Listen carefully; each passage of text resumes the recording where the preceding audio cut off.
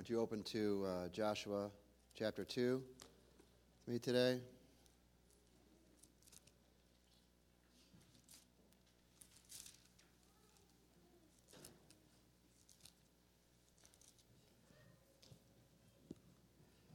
I'm grateful today that when the final word of this book was penned, the Lord didn't decide to be silent.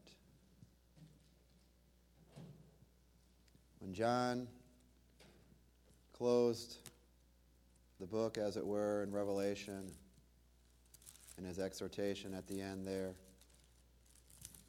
as we see it,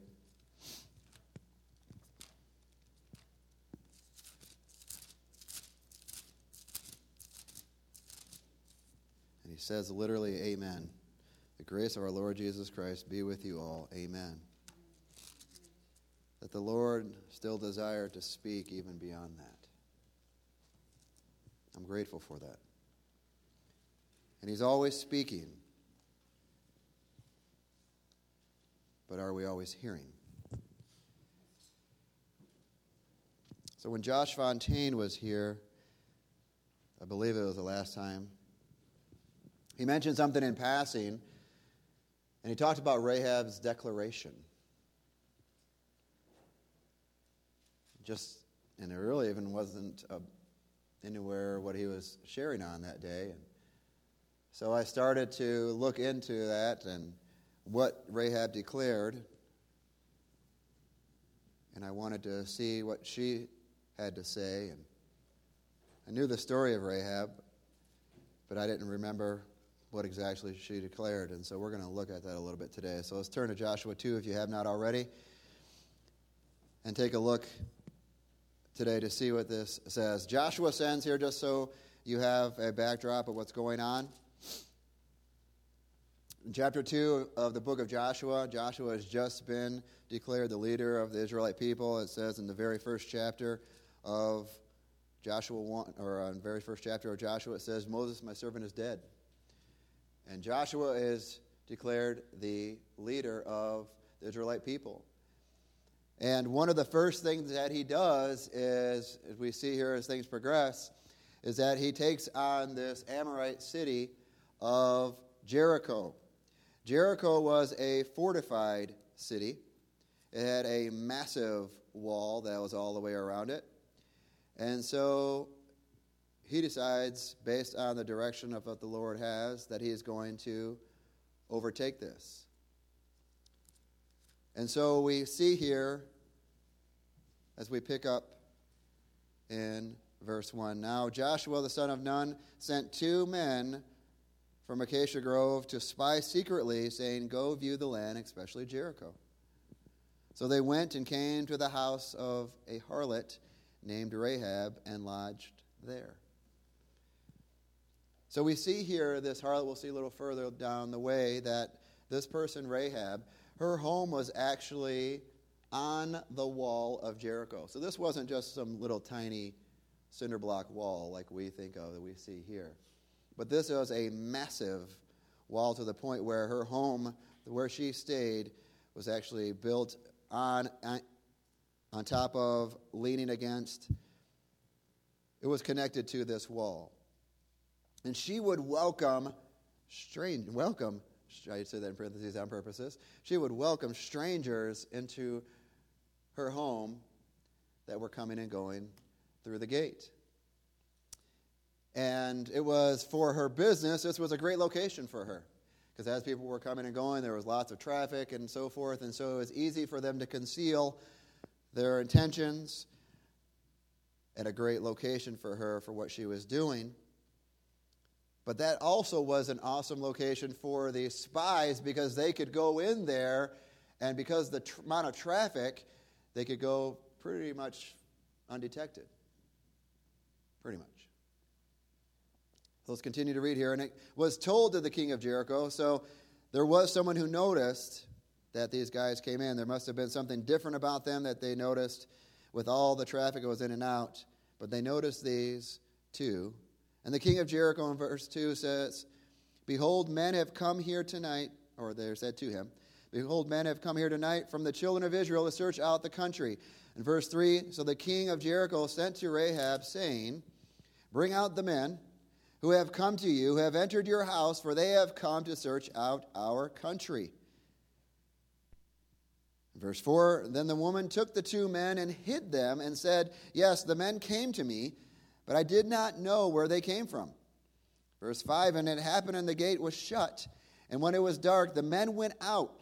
Where the men went, I do not know. Pursue them quickly, for you may overtake them. So we see here, she brings these men in. The guard comes knocking on her door. She says they're not here. She hides them. We'll see that in a minute here. But then she says, you know what? I think they escaped out the back, and the gate's now closed, so they must be on the other side of the wall. But if you pursue them, they haven't been gone for very long. If you go right outside there, you should probably find them. So she's redirecting these soldiers. Verse 6, but she had brought them up to the roof and hidden them with the stalks of flax, where she had laid in order on the roof. So she was drying out this flax, and she hid them underneath there, so when the guard came, they didn't see them. Then the men pursued them by the road to the Jordan, to the fords, and as soon as they who pursued them had gone out, they shut the gate.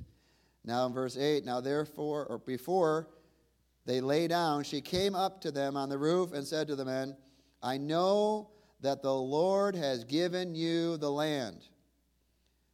And I began to ask myself, in reading this, what was her motivation? Why would she do this? She obviously was allowed to run her business in a pretty prominent place, and she lied to the very guard that protected her. And the king ordered for those men to be returned, and they were spies, which was not very well taken to. So she's basically committing treason here by saying, oh, they're not here. And hey, and why don't you go that way? They probably went out that direction. Why would she do that? So we see here in verse 9 the exact answer. I know that the Lord has given you the land, that the terror of you has fallen on us, that all the inhabitants of the land are faint-hearted because of you. Now, mind you, these are these people that are protected by this massive wall, yet they are faint-hearted by the very sound of hearing the whispers of this Israelite nation, because they're hearing all the things that are going on beforehand. Verse 10, for we heard how the Lord dried up the water in the Red Sea for you when you came out of Egypt. That's kind of a confirmation that that happened. This heathen woman here declaring that the water dried up. For you, when you came out of Egypt, and when you did that to the 2 kings, or what you did to the 2 kings of Amorites who were on the other side of the Jordan, Sihon and Og, whom you utterly destroyed. Watch this in verse 11. As soon as we heard these things, our hearts melted. Neither did there remain any more courage in anyone because of you. And here's her declaration. For the Lord your God, He is God in heaven and on earth beneath. Here, this heathen, unchurched harlot is declaring, for the Lord your God, He is God, not only in heaven. Even people that don't know anything about the Lord, have never stepped foot in a church except for a wedding, They believe that there's some supreme being, and a lot of times they'll say God, and they're okay with that, and He created the earth, and they're even all right with that in many cases. And when things get dire in their lives, and someone's needs something, a sickness or whatever it is, many times they'll actually even call out to the Lord. They even don't know the exact churchy words to say, and that's okay. But they recognize that there is some supreme being. So for her to say that He is the Lord over the heaven, okay. But she takes it a step further and says, not only is He Lord over heaven, but He's Lord over all the earth beneath. That is another step of recognition of His authority. She's telling these spies this. And I can just imagine as they sit there and listening to this girl. Wait a second. We chose to hide here because we just thought it would be easy passage. But here we have this lady is declaring to us not only that the Lord is God, but this fortified city, those inside, their hearts are melted and they have no more courage. Probably looked at each other and said, this is going to be easier than we thought. We're going to look good. For the Lord my God. Now we can say it. See, here's where the little change for her is because she didn't know Him. So she said, the Lord your God. She recognized that it was their God. This changes later on in her life, but we can declare that the Lord my God, He is Lord over all the earth and heaven. We can declare that every single day. There are people in church today that don't even recognize what Rahab already knew. They may think that they are serving the Lord in some capacity. Maybe that's as far as that they know right now, and that's okay where they are. But the Lord is calling us to know that and declare that He is Lord over all the earth. And for us to recognize in that in our lives to say, for the Lord my God, He is Lord. King, reigning supreme over all. Whatever challenge you may face, you can speak to it and say, for the Lord my God, He is God. For whatever financial stress you may be under right now, you can declare, for the Lord my God, He is God. Whatever disappointment is weighing heavy upon you, you can declare to that today, for the Lord my God, He is God. Whatever obstacles that we endure, for the Lord my God, He is God.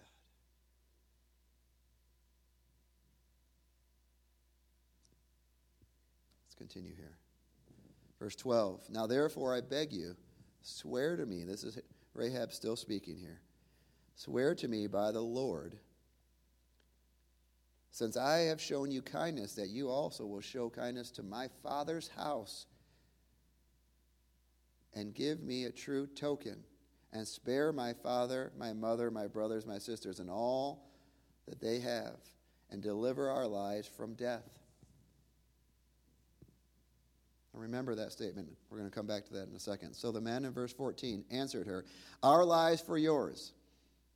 If none of you tells this business of ours, and it shall be, when the Lord has given us the land, that we shall deal kindly and truly with you. Then she let them down. No, before we go there, I want to talk about this a second here. So, mind you, they tell her that if your family is in your home at the time of when we return, they'll be saved. Anybody in your home, anybody under your covering shall be saved. That is to imply that her family was not there with her. She had to go and speak to them to tell them to come and to be with her because they weren't there. Now, whether it's because they didn't approve of her lifestyle or the things that she was doing, whatever, Scripture doesn't really speak to that. But even still, with all the things that is going on in her life, she made sure that she was looking out for her family. And they said, absolutely. Whoever is under your covering, will be saved. Verse 15, then she let them down by a rope through the window, for her house was on the city wall. She dwelt on the wall.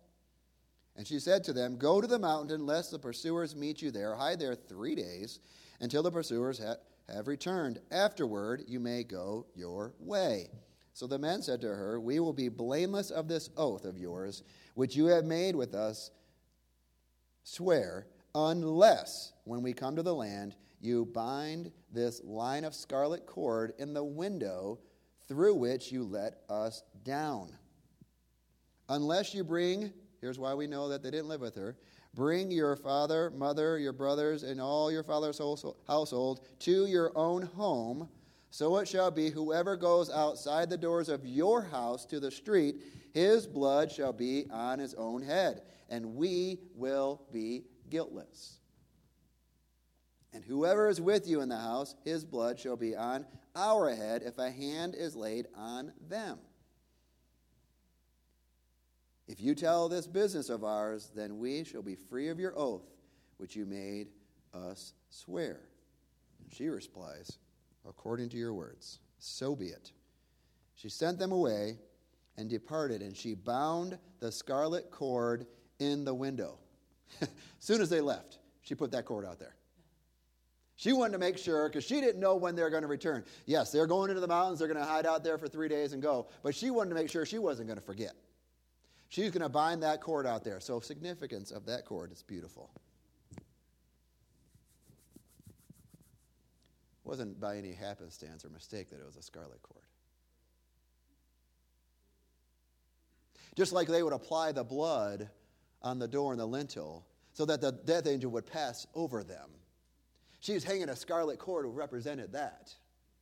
That blood, of course, as we know, represents the blood of Jesus being applied in our lives so that the death angel will pass over. He has no stake in our lives, no claim over our lives. Even if there is an entire situation or the walls are falling all around us, because we have the blood of Jesus Christ applied to our lives, that scarlet cord hanging from us, we can declare that, hey, I know I'm protected because I have that scarlet cord hanging. I have that blood applied to my life. So I will not be touched by this calamity that has come upon my nation. Scarlet cord.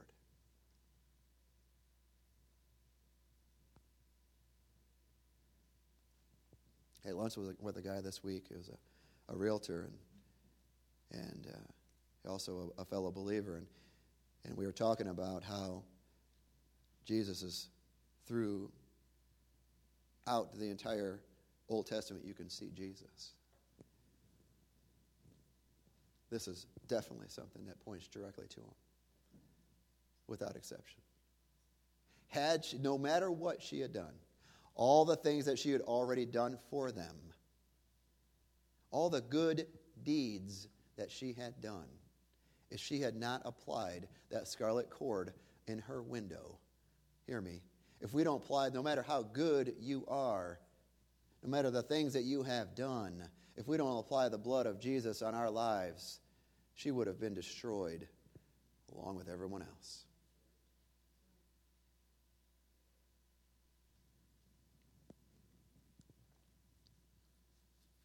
And she bound that scarlet cord in the window. Verse 22.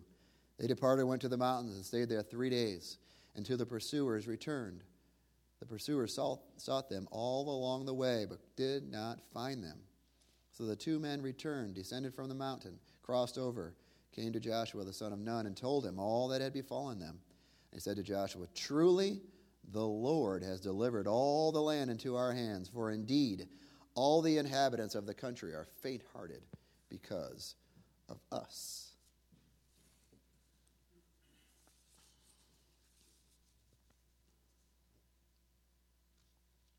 There are walls that we face that seem impossible to defeat. But what we don't know is behind the facade of all that protection is an enemy that is scared to death of the Christ in you. We see this fortified vessel. We think, Lord, there is nothing that could ever overcome. We are challenged with things. How could it possibly ever happen that I would be able to overcome this? But if we could only see on the other side, just like those people, that their hearts melted. All courage had left them. The same things that we face. On the other side of that facade is an enemy that is shaking because of that blood stain on your life. So I tell you today, by the word of the Lord, to march silently around that wall. 6 days if it has to. And on the seventh day, when we hear the Spirit directing, that you make a shout, that you blow the trumpet, that you shout for victory, and watch those walls tumble down. Just like they saw the children here with this wall of Jericho tumble, and they went through, and if you continue reading this story, there was none left, save that entire wall fell. We're going to see here in just a little bit. You're going to see him bring deliverance in your life. You're going to see him bring victory when defeat seems imminent. Stand and see the salvation of our God. Stand and see.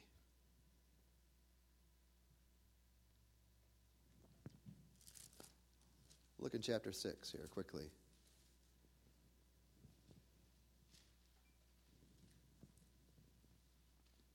This is the story of the destruction of Jericho. But look in verse 17. Now the city shall be doomed by the Lord to destruction, it and all who are in it. Only Rahab the harlot shall live, she and all who were with her in the house, because she hid the messengers that were sent. So we see here that this wall comes tumbling down, as we used to sing. The entire thing falls, with the exception of the section where Rahab was. That's physically impossible. It doesn't happen. Supernaturally, the Lord supported that section so her family would be saved because of that bloodstain. And why was that bloodstain there? Because she recognized, for the Lord, your God, he is God. What's the significance of this? She helped these spies. They overcome this Amorite nation, which they'd done. They had conquered the other two kings we previously mentioned. They didn't need Rahab. But what happens with this lady? Is that the end of her story? She started, her beginning of her life was, even when she's mentioned in the New Testament, typically it has an adjective with it, Rahab the harlot, describing who she was, what she did. Many times we have beginnings that maybe aren't so fantastic, or things that can be attributed to us that possibly we don't want that descriptor following us around. But here's the good news. That's not how she finished her life. How do we know? Let's look. I want you to turn to Matthew chapter 1.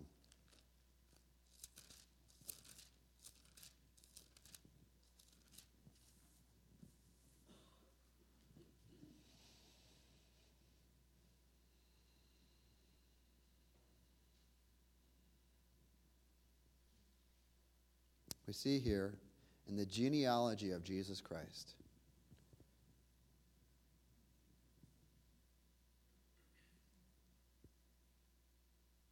Verse 5.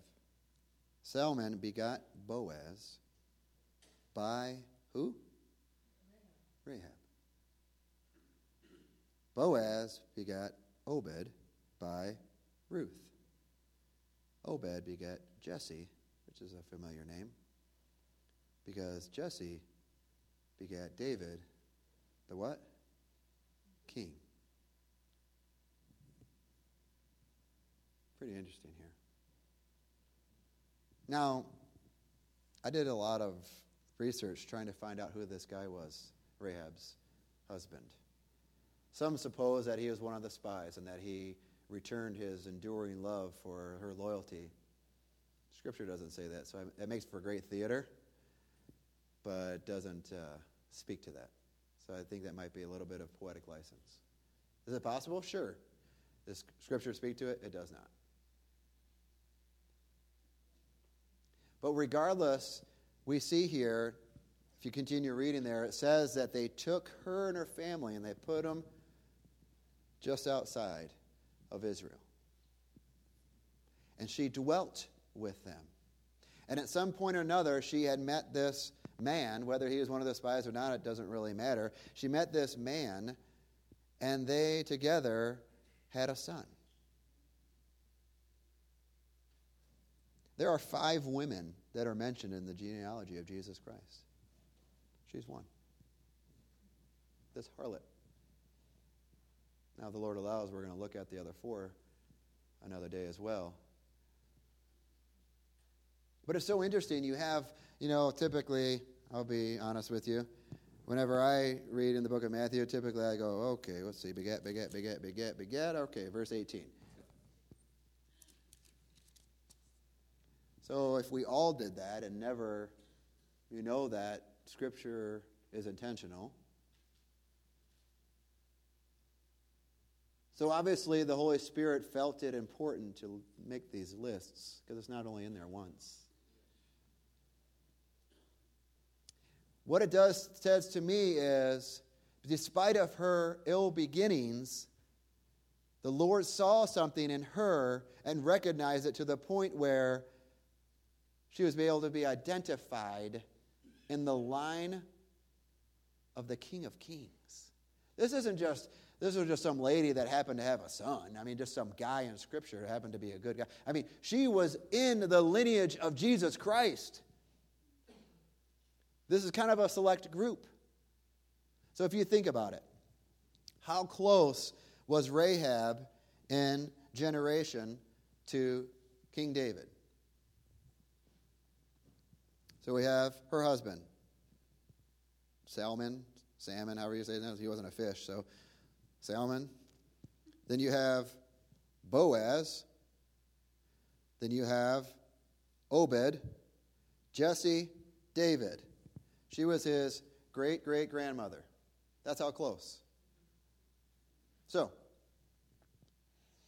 when I was up until my, 12, 13 maybe. Pastor's not here, so I don't know what year she passed away. Pastor's grandmother was still alive until I was in my early teens. She was 90-something when she died, right? So we used to call her Granny. So if you think about, so that's my father's grandfather or grandmother, who was mother to the founding pastor of this church. Then you have pastor, myself, and my kids. So Granny, not this Granny, the original Granny. She's a ripoff. I don't know if you guys knew that.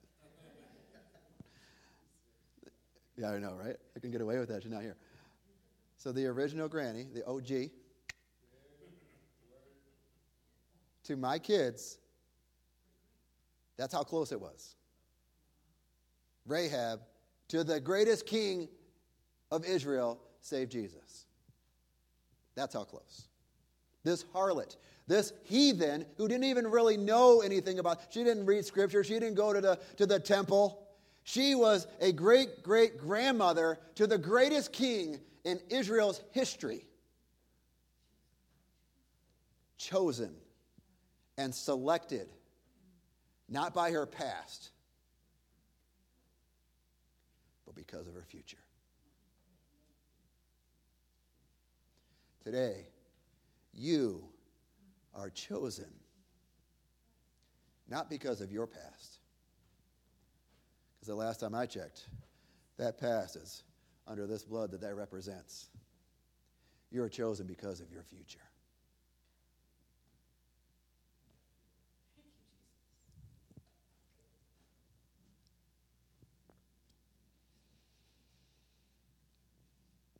We see in Hebrews 11:31. Hebrews 11 is the faith chapter, the hall of fame of faith, as it were. Right?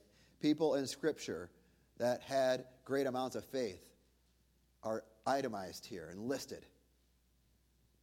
We have people like Enoch, who was a guy who was walked with God to a point where the Lord basically said, you know what, Enoch? No reason to go home. Just come home with me tonight.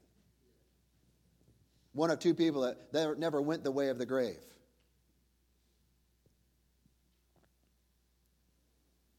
In that same list, Noah, who stood for righteousness when the entire world was so wicked. Just a few chapters from creation to Noah. That always boggles my mind, how wicked the earth was in that short amount of time. But this dude stood in the face of adversity and built a boat and said it was going to flood when it never even had rained. There's some faith. Abraham, friend of God, father of the Israelite nation. He said, you're going to make you a father of nations. And the dude, it was close to 100 years old, had never even had a son. Married to a dried up, barren woman. But you're going to be the father of many. Your seed is going to be more than the sands of the earth, more than the stars in the sky. He had to walk in faith. And Joseph and Moses and David, all these that we know. If you look in chapter 11 of Hebrews, guess who else is in that list? This harlot. The Hall of Fame.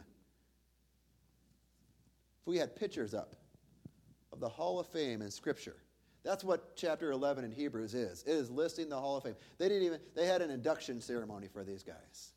And guess who's in there? Rahab. Because of her faith. He took her disgrace and used it for deliverance. He took her shame and used it for salvation. He took her mourning, turned it into dancing. He took her sorrow and turned it into a song. And that's the same thing he can do for you. What was the key? Her declaration, for the Lord my God, he is God. Why don't you stand with me today and declare with me one last time. Let's stand.